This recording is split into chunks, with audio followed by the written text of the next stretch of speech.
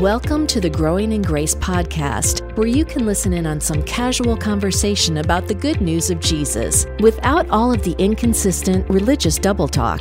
If you've ever struggled with feelings of hopelessness, guilt, and despair, or wondered if you're really right with God, it's time to discover the true freedom that comes with the gospel of unlimited and overflowing grace. Hi, and welcome to the Growing in Grace podcast. Once again, we are getting together. Joel Brizicki right over there. I'm Mike Kapler, and hopefully bringing some encouragement to you, not just by talking about old television shows and sports, old music or new music, but we also like to talk about the new covenant grace that came through Jesus Christ, often referred to as good news, the gospel. It's very different. What we talk about here is very, very different from a lot of traditional mindsets and different things that you've heard in various religious church buildings or whatever. And it's not that everything is bad, but we've had people come to us before and say, it seems like so much of what you guys talk about is the opposite of what I was taught for so many years, and I'm just trying to get free from some of that stuff because I've been living in misery from various religious backgrounds. So we're here to help you with that, and tell a friend that we're here too. Again, as we mentioned from time to time, our flagship website can be found with all of our past archived programs over the past 17 plus years. They're still there at growingingrace.org. Mr. Brizicki. Yes, and I won't get into this, but I do kind of wonder if we would, this is podcast 888. So out of all of the podcasts that we've done, all the references that we've done to old TV shows and stuff like that, I just wonder how many references there would be. I don't know, and I don't tag them, or they're usually not included in the title and in the description, so there's no way of telling unless one of our listeners who has listened to all of our podcasts, and there are people who have done that. If you would just kindly go back and do that again and write down any reference that we made so we can have a list. That'd be awesome. Yeah, just have a paper and pencil ready. Yes. So any references to the Fonz, to Laverne and Shirley, to Skipper. Seinfeld, to anything. Okay, so we'll wait for that list. Otherwise, it's going to be a thorn in the flesh for me until I get that figured out. I think we're a thorn in the flesh for some religious people out there, but probably, or a thorn in the spirit, if there is such a thing. Hey, let's talk about that for a second, Joel. It's possible that somewhere along the way we did bring up the topic of Paul's thorn in the flesh. And oh my, over the years when I was stuck in various religious brands, that sometimes during a Sunday sermon would pop up and you would get all kinds of different perspectives and interpretations on it. None of them seemed real good to me. And so we'll talk about Paul's thorn in the flesh. And the thing I would lead in with this is you don't have to stop and try to figure everything out with this. Right. Like a lot of things in the Bible. I think sometimes and sometimes I like to do it too, but sometimes we like to get into the weeds, and sometimes they get kind of tall, and it's just easy to get disoriented and lost and maybe miss out on the bigger picture or the bigger point. And so we're going to try to keep this as simple as possible. We'll just do this one show on Paul's thorn in the flesh, which was brought up by Paul in 2 Corinthians chapter 12. And let's see where I can start here.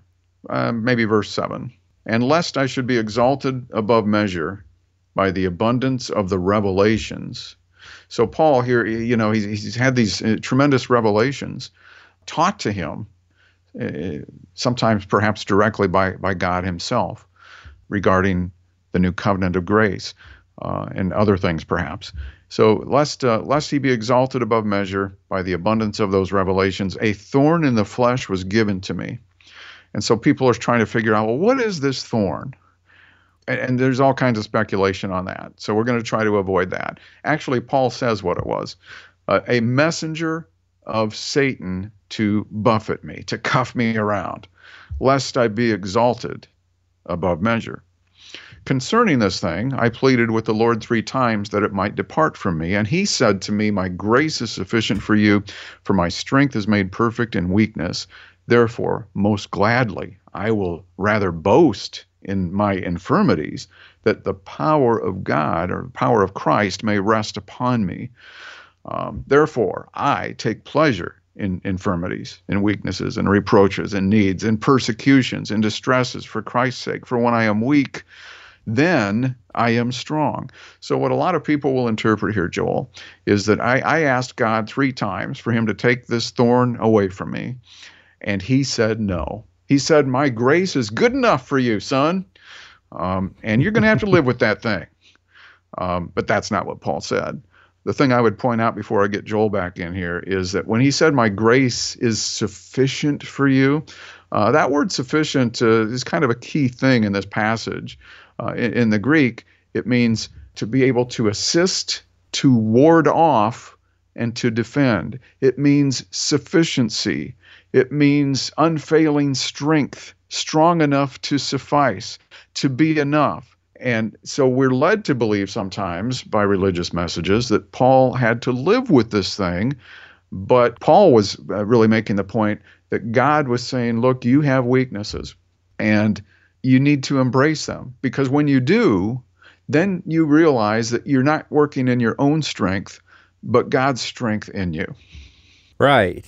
And another thing to point out that I don't know if it's ever been pointed out, and any time I've ever heard this talked about, is the larger context here. We talk a lot about this. We talked about it last week, but Paul didn't just decide right here he's going to talk about a thorn in the flesh. If you go back to the previous chapter, and as he continues, there are people who questioned who he was as an apostle, and he was telling them, without getting into the whole thing, he was saying, you know what, I don't need to prove myself to you, but here, look at the things I've been through. Look, I'm an apostle. God set me up this way. It's who I am. Because even after the passage you read, the part you read, I have become a fool in boasting. You have compelled me, for I ought to have been commended by you. For in nothing was I behind the most eminent apostles, though I am nothing. Truly the signs of an apostle were accomplished among you with all perseverance, and signs and wonders and mighty deeds. So he's saying, I don't want to brag about myself, and I'm not bragging about myself, but because people are questioning me, here's my credentials, just so you know. But in the middle of that, and so that's just kind of a side note there. But in the middle of that, like you say, he's saying about this thorn in the flesh that was given to him because of all of these things. He's saying because of these revelations, because of all these things that were given to him, which again, he's trying to let these people know that I do have something to stand on when I'm preaching this message of grace to you. I was made this messenger by God himself, but my grace is sufficient for you, for my strength is made perfect in weakness. What I get out of this, and indeed, I've heard all kinds of people trying to wonder about what was Paul's thorn in the flesh and try to relate it to their own life. I'm going through this, I'm going through that. That's my thorn in the flesh. I don't think that was what Paul was trying to communicate here. He wasn't trying to get people to figure out their own thorn in the flesh, or even to figure out exactly what had happened to him. But his takeaway, my grace, God told him, his takeaway from all this was God told him, my grace is sufficient for you, for my strength is made perfect in weakness. And the word that he uses for sufficient, to be possessed of unfailing strength, to be strong, to suffice, to be enough, to defend, to ward off, to be satisfied, to be contented. That's what God's grace was there for him. So no matter what he went through, and no matter what was going on, God's strength is made perfect in our weakness. So therefore, he'll most gladly boast about his infirmities, that the power of Christ may rest upon me. So I think it's not so much about trying to figure out what his thorn was, or specifically what this messenger of Satan was. Was this because people will ask, was this messenger of Satan from God? Why would God send a messenger of Satan?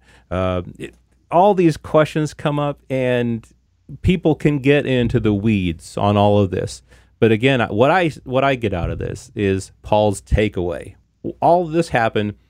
Paul's takeaway was that God's grace was sufficient for him.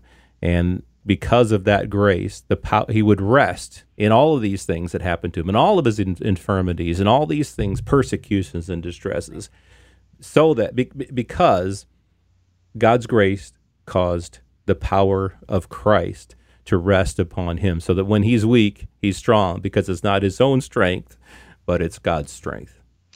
Yeah, the strength, his strength was made perfect in weakness. Instead of God saying, no, I'm not going to do that, Lord, take this away. 3 times I asked him, and he take this thing away, and he told me no.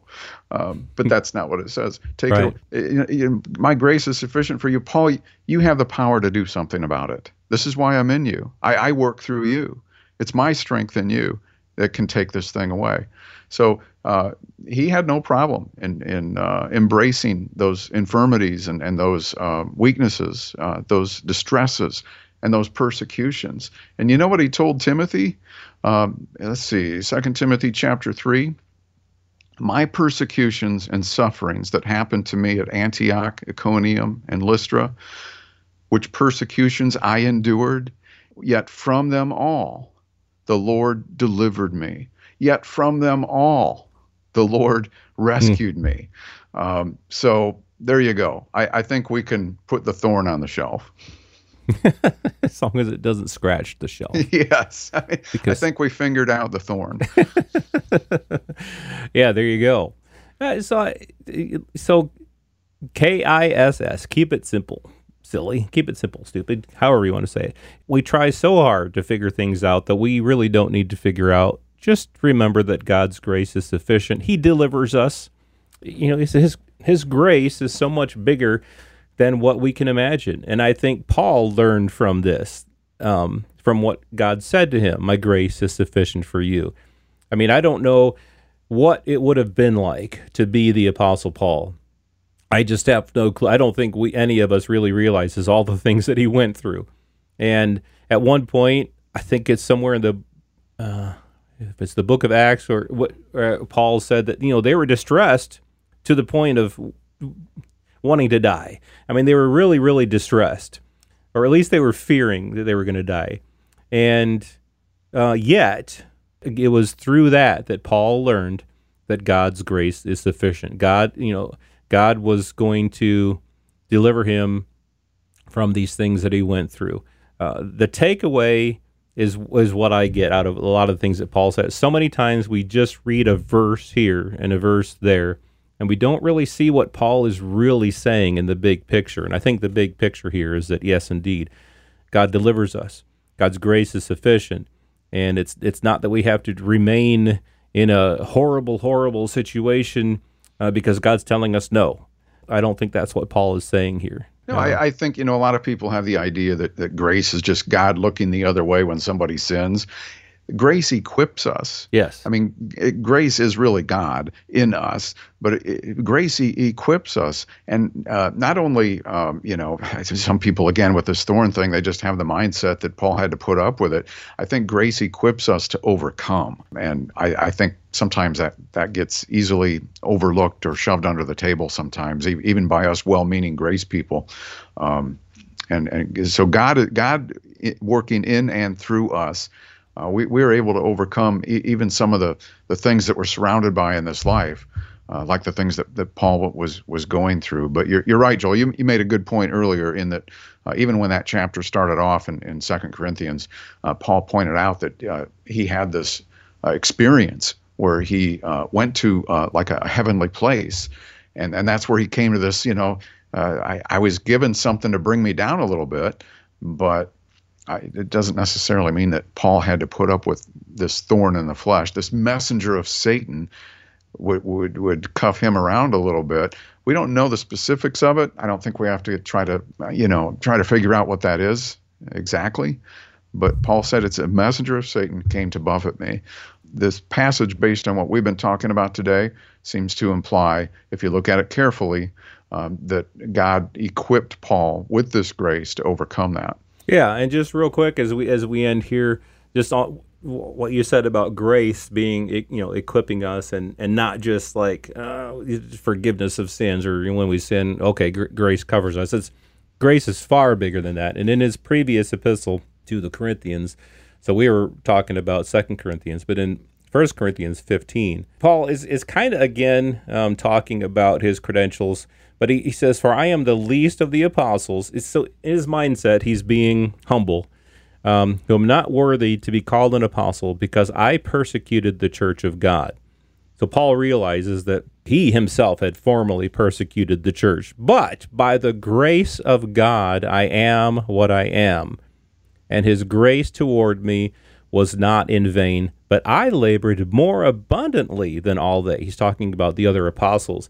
"Yet not I, but the grace of God, which was with me." So that's what grace does. Grace isn't just this, thankfully I'm forgiven for the things that I've done. It's far more than that. It equips us. It caused Paul to labor abundantly for the sake of the gospel. He's not talking about works that he did to make himself right with God, but he's saying that being saved and being called by God, it was God's grace that enabled him to labor abundantly for the sake of the gospel. So that's what grace does.